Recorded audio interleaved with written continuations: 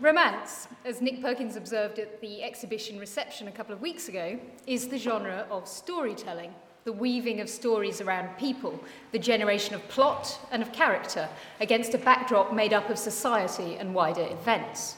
In other words, the romance, very simply, is the genre of fiction. It is the forerunner of the novel. The romance is the genre we still, mostly, read. It's quite difficult, then, to envisage a time in literary history when that kind of storytelling didn't exist, when narrative fiction, in the true sense, didn't exist. But in fact, there was such a time, and then there was a period, a few decades, in the 12th century, when the romance was born. And I want to talk about a few crucial moments in text from this time to illuminate that process. So, first, before the romance. One of the most important manuscripts in the exhibition, although not the prettiest, is Digby 86, which contains the earliest and best version of the old French epic, The Song of Roland. This poem dates from around 1100, just after the First Crusade, and it is full of crusading fervour.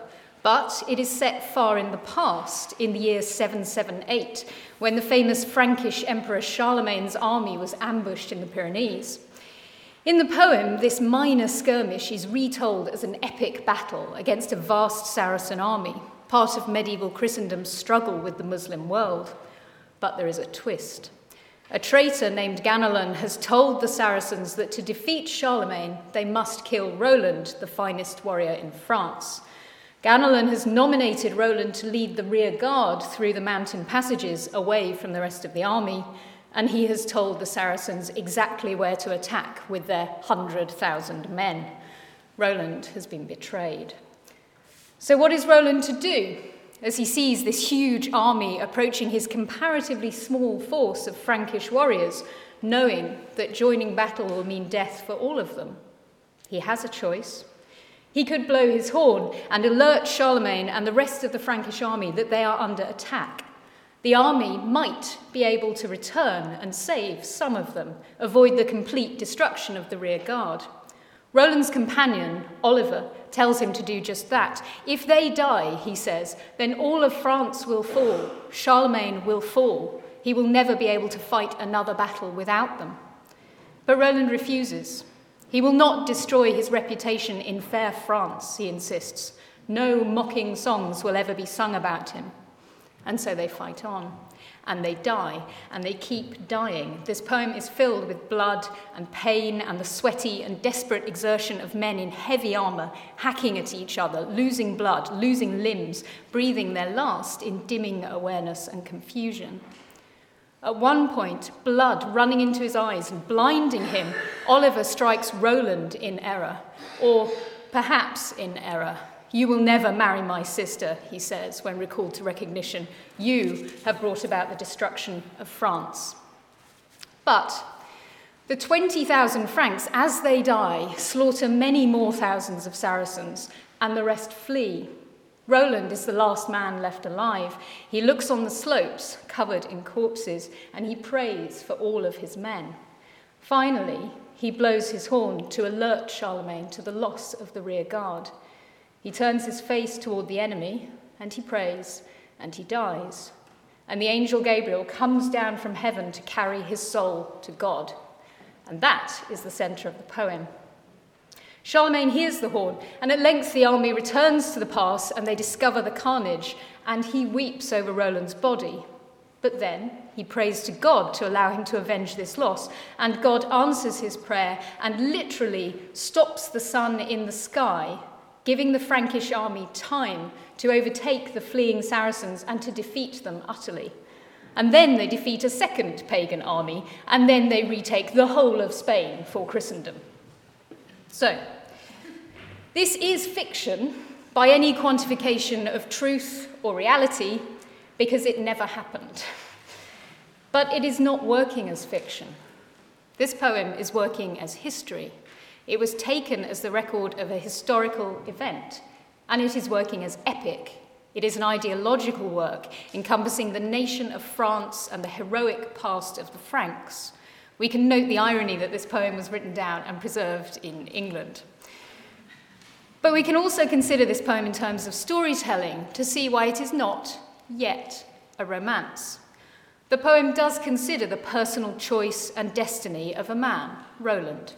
He is faced with the dilemma of whether to call Charlemagne's army or not. His decision not to brings about the death of all 20,000 Franks and the best generals in the emperor's army. But, despite what the traitor Ganelon told the Saracen leader, and despite his friend Oliver's angry fears for the fate of France, it does not bring about Charlemagne's failure or France's fall. Instead, with God's aid, the poem sees the triumph of Christendom over all of Spain, and Roland and the men who fought with him go straight to heaven, absolved of all sin. So, what Roland demonstrates with his heroism is the unimportance of any individual in comparison with the higher cause of Christianity and the empire. This is the epic drive, the ideology for which hundreds of thousands of people have fought and killed and died throughout history. The idea that there is something greater than oneself to fight for, and that the act of fighting, of killing, and of dying for it is inherently a noble thing, and one which will be recognised and rewarded. And so this poem differs fundamentally from romance, the story of the individual and society, because it asserts that the individual, however heroic, however admirable and memorable and glorious, must finally be sacrificed to a greater ideal.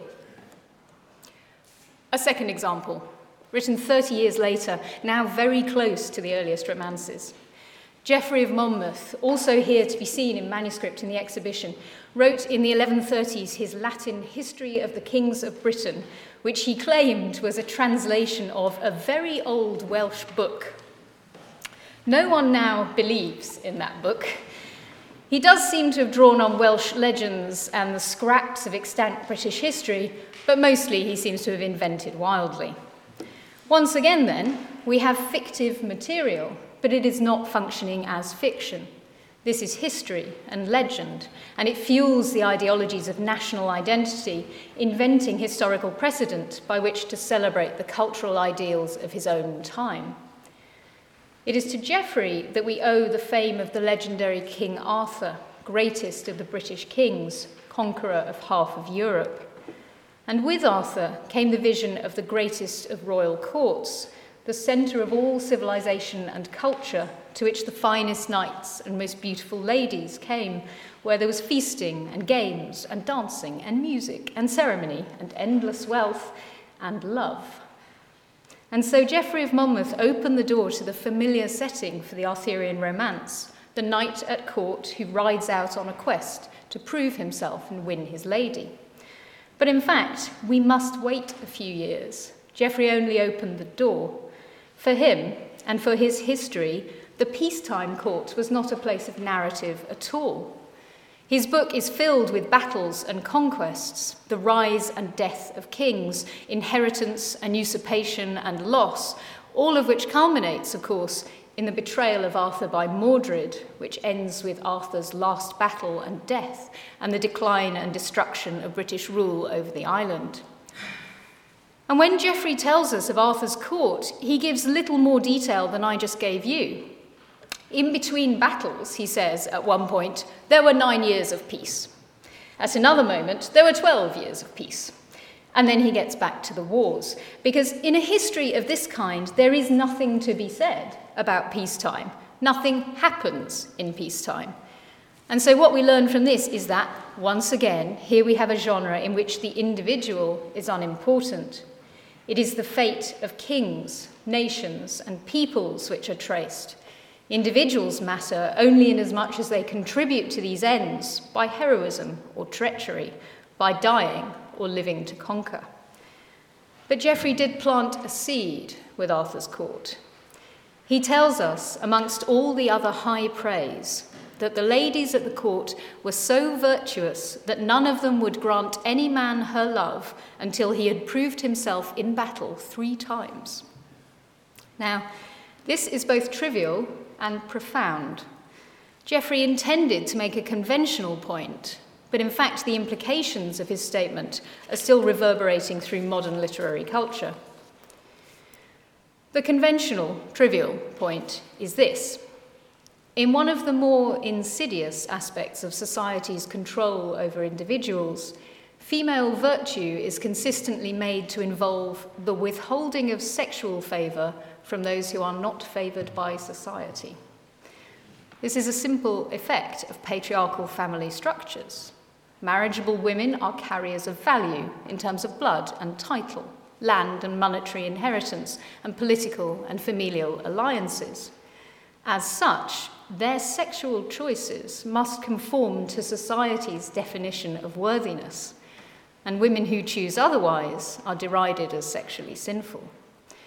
So Geoffrey's point, his trivial point, in saying that men had to prove themselves as warriors before any woman would grant them love, was only to assert that the women of Arthur's court were perfectly virtuous by the lights of that world and his own. But something happened to this statement, and it was crystallised in the translation of Geoffrey's Latin history into French, which was produced by a poet named Wace perhaps 20 years later, in the middle of the 12th century. Wace said, in a pithy aphorism in the middle of his very long poem, "Pour amitié et pour amis font chevalier chevalerie."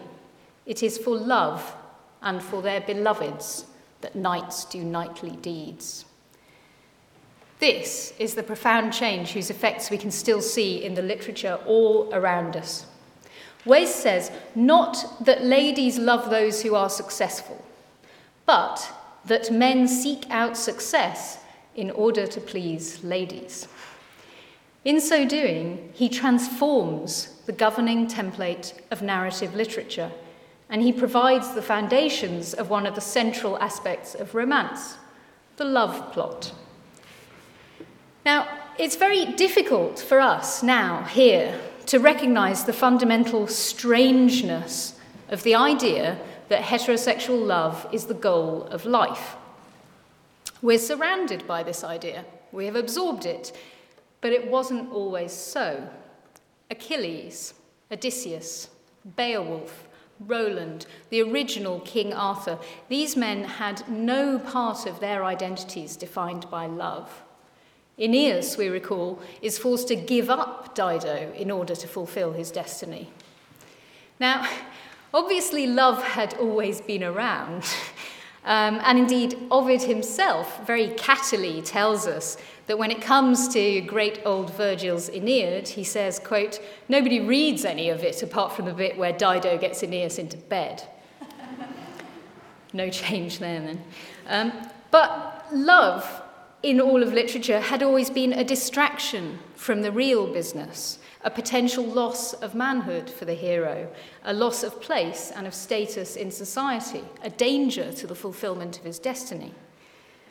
Now, suddenly, in the romances which followed the Arthurian court of Geoffrey and Wace, love suddenly took centre stage. Masculine achievement is newly measured in the love of women. And this also means, therefore, that the matter of the romance is not any longer the nation or the faith or the people, as with the genres which preceded it. The matter of the romance is the individual. The success of the hero lies for the first time in his own quest for self-fulfillment, the acquisition of love, honour, reputation, status, wealth, position in society. And if a romance is to be tragic, then equally it is to be the tragedy of the individual, personal loss, grief, suffering, and death. And finally, this now means that the fictionality of narrative can at last be openly acknowledged and explored and played with. Fictionality can be embraced. The romance poets of the later 12th century no longer assert that you should read their narrative because it is historically true, as everyone did before them, but rather because it is beautiful and because it is worthy of reading, because it feeds the soul. Change in perspective is extreme. So I want to spend the remainder of my time talking through 3 different directions taken by the romance from this point, from the moment which brought the new focus on the love plot, a new attention to the individual, and a new play with the freedom of fiction. First, the logical extension of the love plot, which, I'm sorry to say, is tragedy. Because, I'm not sure if you've noticed this, all love either ends badly or ends in death. As a matter of logic, therefore, the perfect lovers in literary history have always had to die in order to guarantee the perfection of their love. For us, that perhaps means Romeo and Juliet, or that bloke in Titanic. For the 12th century, it meant Tristan and Iseult. This story came from Celtic legend too. It is of Mark, the King of Cornwall, who sends his best knight Tristan to Ireland to bring home his bride-to-be, the Irish princess Iseult. The two fall in love on the journey back. When they arrive, she is nevertheless married to King Mark, and so the lovers' fates are sealed.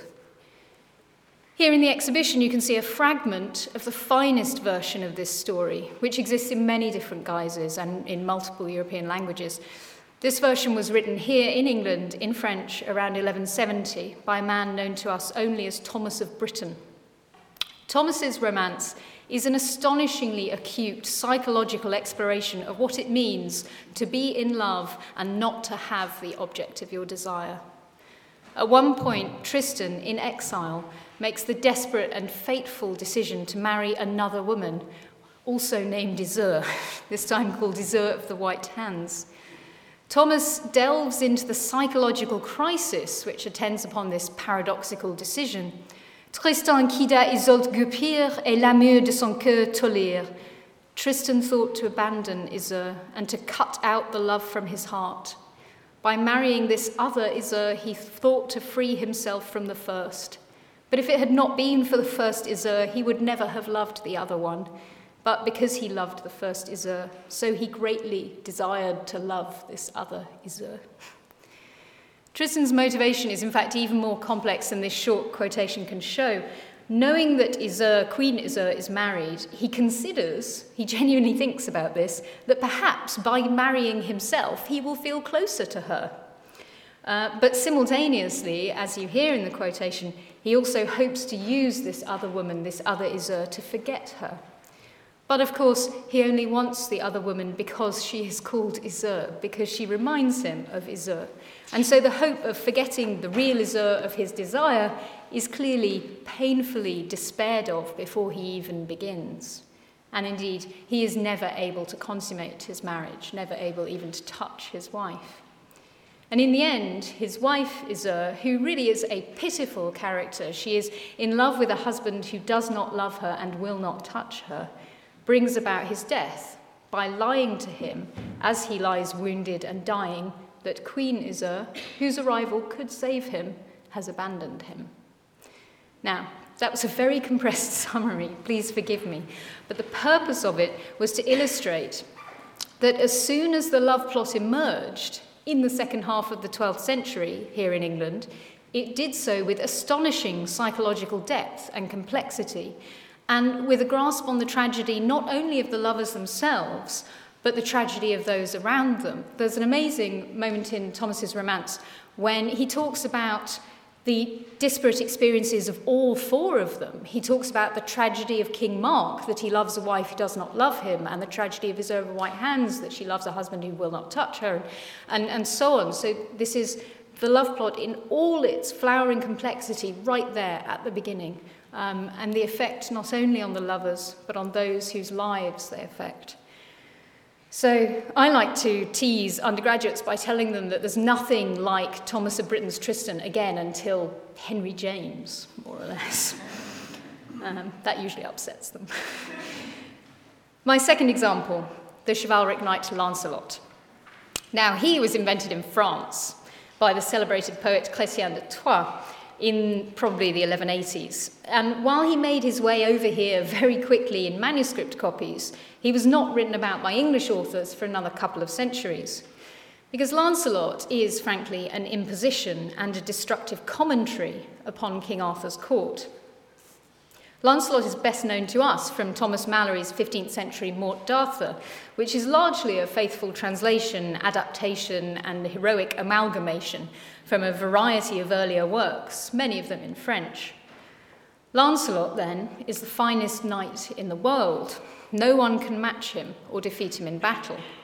Now, in Geoffrey of Monmouth's history, which contains no Lancelot, no knight could surpass or challenge his king. Arthur has battles to fight, nations to rule, laws to give, rebels to subdue. Gawain and Cador and the rest of them, all the other knights of his court, are his generals, his right-hand men. But in the romance, which takes place in peacetime and which focuses on the exploits of the individual knight, the king has nothing to do. Indeed, King Arthur in the romance ceases to function as a knight at all. He merely presides over the court, a court from which knights must ride out in order to prove themselves and to win a reputation. And the finest of these knights riding out on his quests is Lancelot. So it's important to pause over the implications of this. Lancelot is the best knight. He is thus the one most worthy of love. King Arthur is no match for him. He is not competing with him as a knight at all. So we discover a logical flaw which is central, simply inherent to the meritocratic structure of the love plot in the romance. For whom should the queen love, if not the best knight?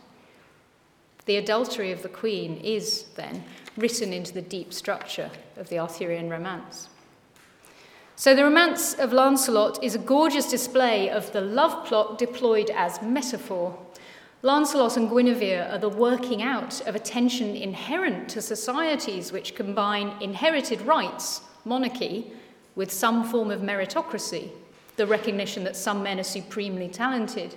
Here, the fact that the king's best knight will always be a better knight than the king himself. This conflict is, in literature, transhistorical. We think of Achilles and Agamemnon, perhaps. And in any real functioning society, or in history, in any society with governance structures, this is a manageable problem, even an unnoticeable one. But in the romance, there is no way of managing this eternal triangle, and it duly destroys the Arthurian world. There's yet more to be said about Lancelot as a function of the romance, if we consider what he is and what he does it for. Roland had fought for Christendom and for France. Beowulf fought for his people. Aeneas for Rome. Honour and fame, in each of these cases, was the byproduct of their devotion to these higher causes.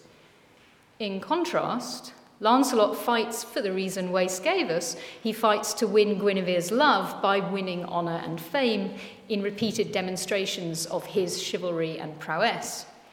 He does not fight for his king, or his country, or his faith, only to be the best and to be loved for it.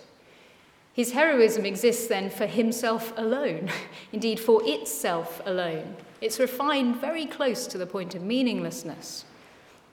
Now, this too is in some ways transhistorical. It's Achilles' weakness, you remember, and it is the Greeks' real problem that Achilles fights only for himself. But Lancelot exists in a Christian world, a world which habitually and ubiquitously contrasted the worthlessness of worldly reputation with the eternal rewards of heaven. So in that context, his character exists on a sword's edge, condemned by his adultery and treachery, and then repeatedly rescued and promised heavenly reward by authors like Malory, who long to celebrate chivalry and supreme knighthood. So the resultant image of this heroic knight simply flickers throughout the Middle Ages. Finally, a third route for the romance to take. Another manuscript here in the exhibition, the Romance of Horn, written in French in England around 1170. This must have been an amazing year, by another man named Thomas, not the same one. This romance is a fascinating hybrid of generic material set in a distant English past. It concerns our hero, Horn, son of a king, whose country, some part of southern Britain, is invaded by Saracens when he's a child.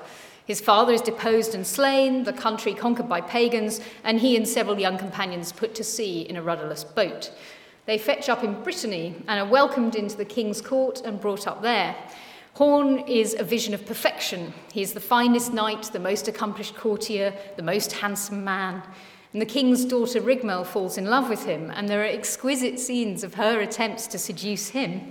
But he insists that he must prove himself in battle first, and above all, that he must conquer the pagans and take back his kingdom. Pagans invade Brittany, and he defeats them. Nevertheless, a traitor tells the king he's dishonoured his daughter, and Horn is forced to leave and take ship again. Then he arrives at the Irish court, where again he's supreme among everyone, and a second princess falls in love with him. This time he rejects her outright, although he does say very reasonably that if Rigmel has been unfaithful to him, then he will come back and marry her instead. Here in Ireland, he again defeats invading pagans, and then, finally, you'll be glad to hear, in the culmination of the romance, he returns to his own land, utterly defeats the pagans, seizes back his throne, marries Rigmel, and lives happily ever after. Now, I've called this a hybrid because it succeeds in having something of everything. It purports to be a history, a glorious pseudo-crusading past for the poet's own land, England, defeating Saracens and ruling well. It has the love plot and the beautiful depictions of courtly life. There are chess-playing scenes, harp-playing scenes, seductions, descriptions of feasts and games. And it has the individual's fulfillment of life. He regains his inheritance, he forges a reputation, gains love and wealth and kingship. And yet, it binds that individual's achievement to a higher cause, his nation, his kingship, his people.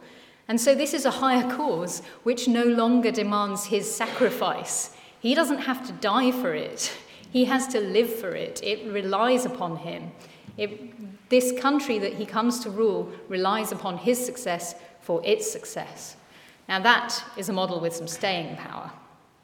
So, there are my 3 examples. We've seen the love plot honoured in all its complexity and tragedy in Thomas of Britain's Tristan. The fictional individual hero refined to the point of perfection, but also near meaninglessness in the Lancelot story.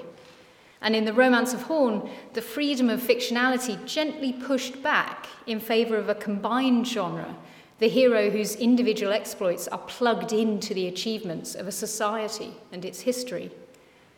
All of these hairs were running before the end of the 12th century. This, here to be seen on the pages of this exhibition, was the birth of romance, and the astonishing creativity of this time is still reverberating now. Wace's little line from 1154, Pour amitié et pour ami, font chevalier chevalerie, captures the moment of creation. In one small assertion, it shifted the ground, transformed the expectations of storytelling, and sent narrative off in new directions in which it is still travelling today. Thank you.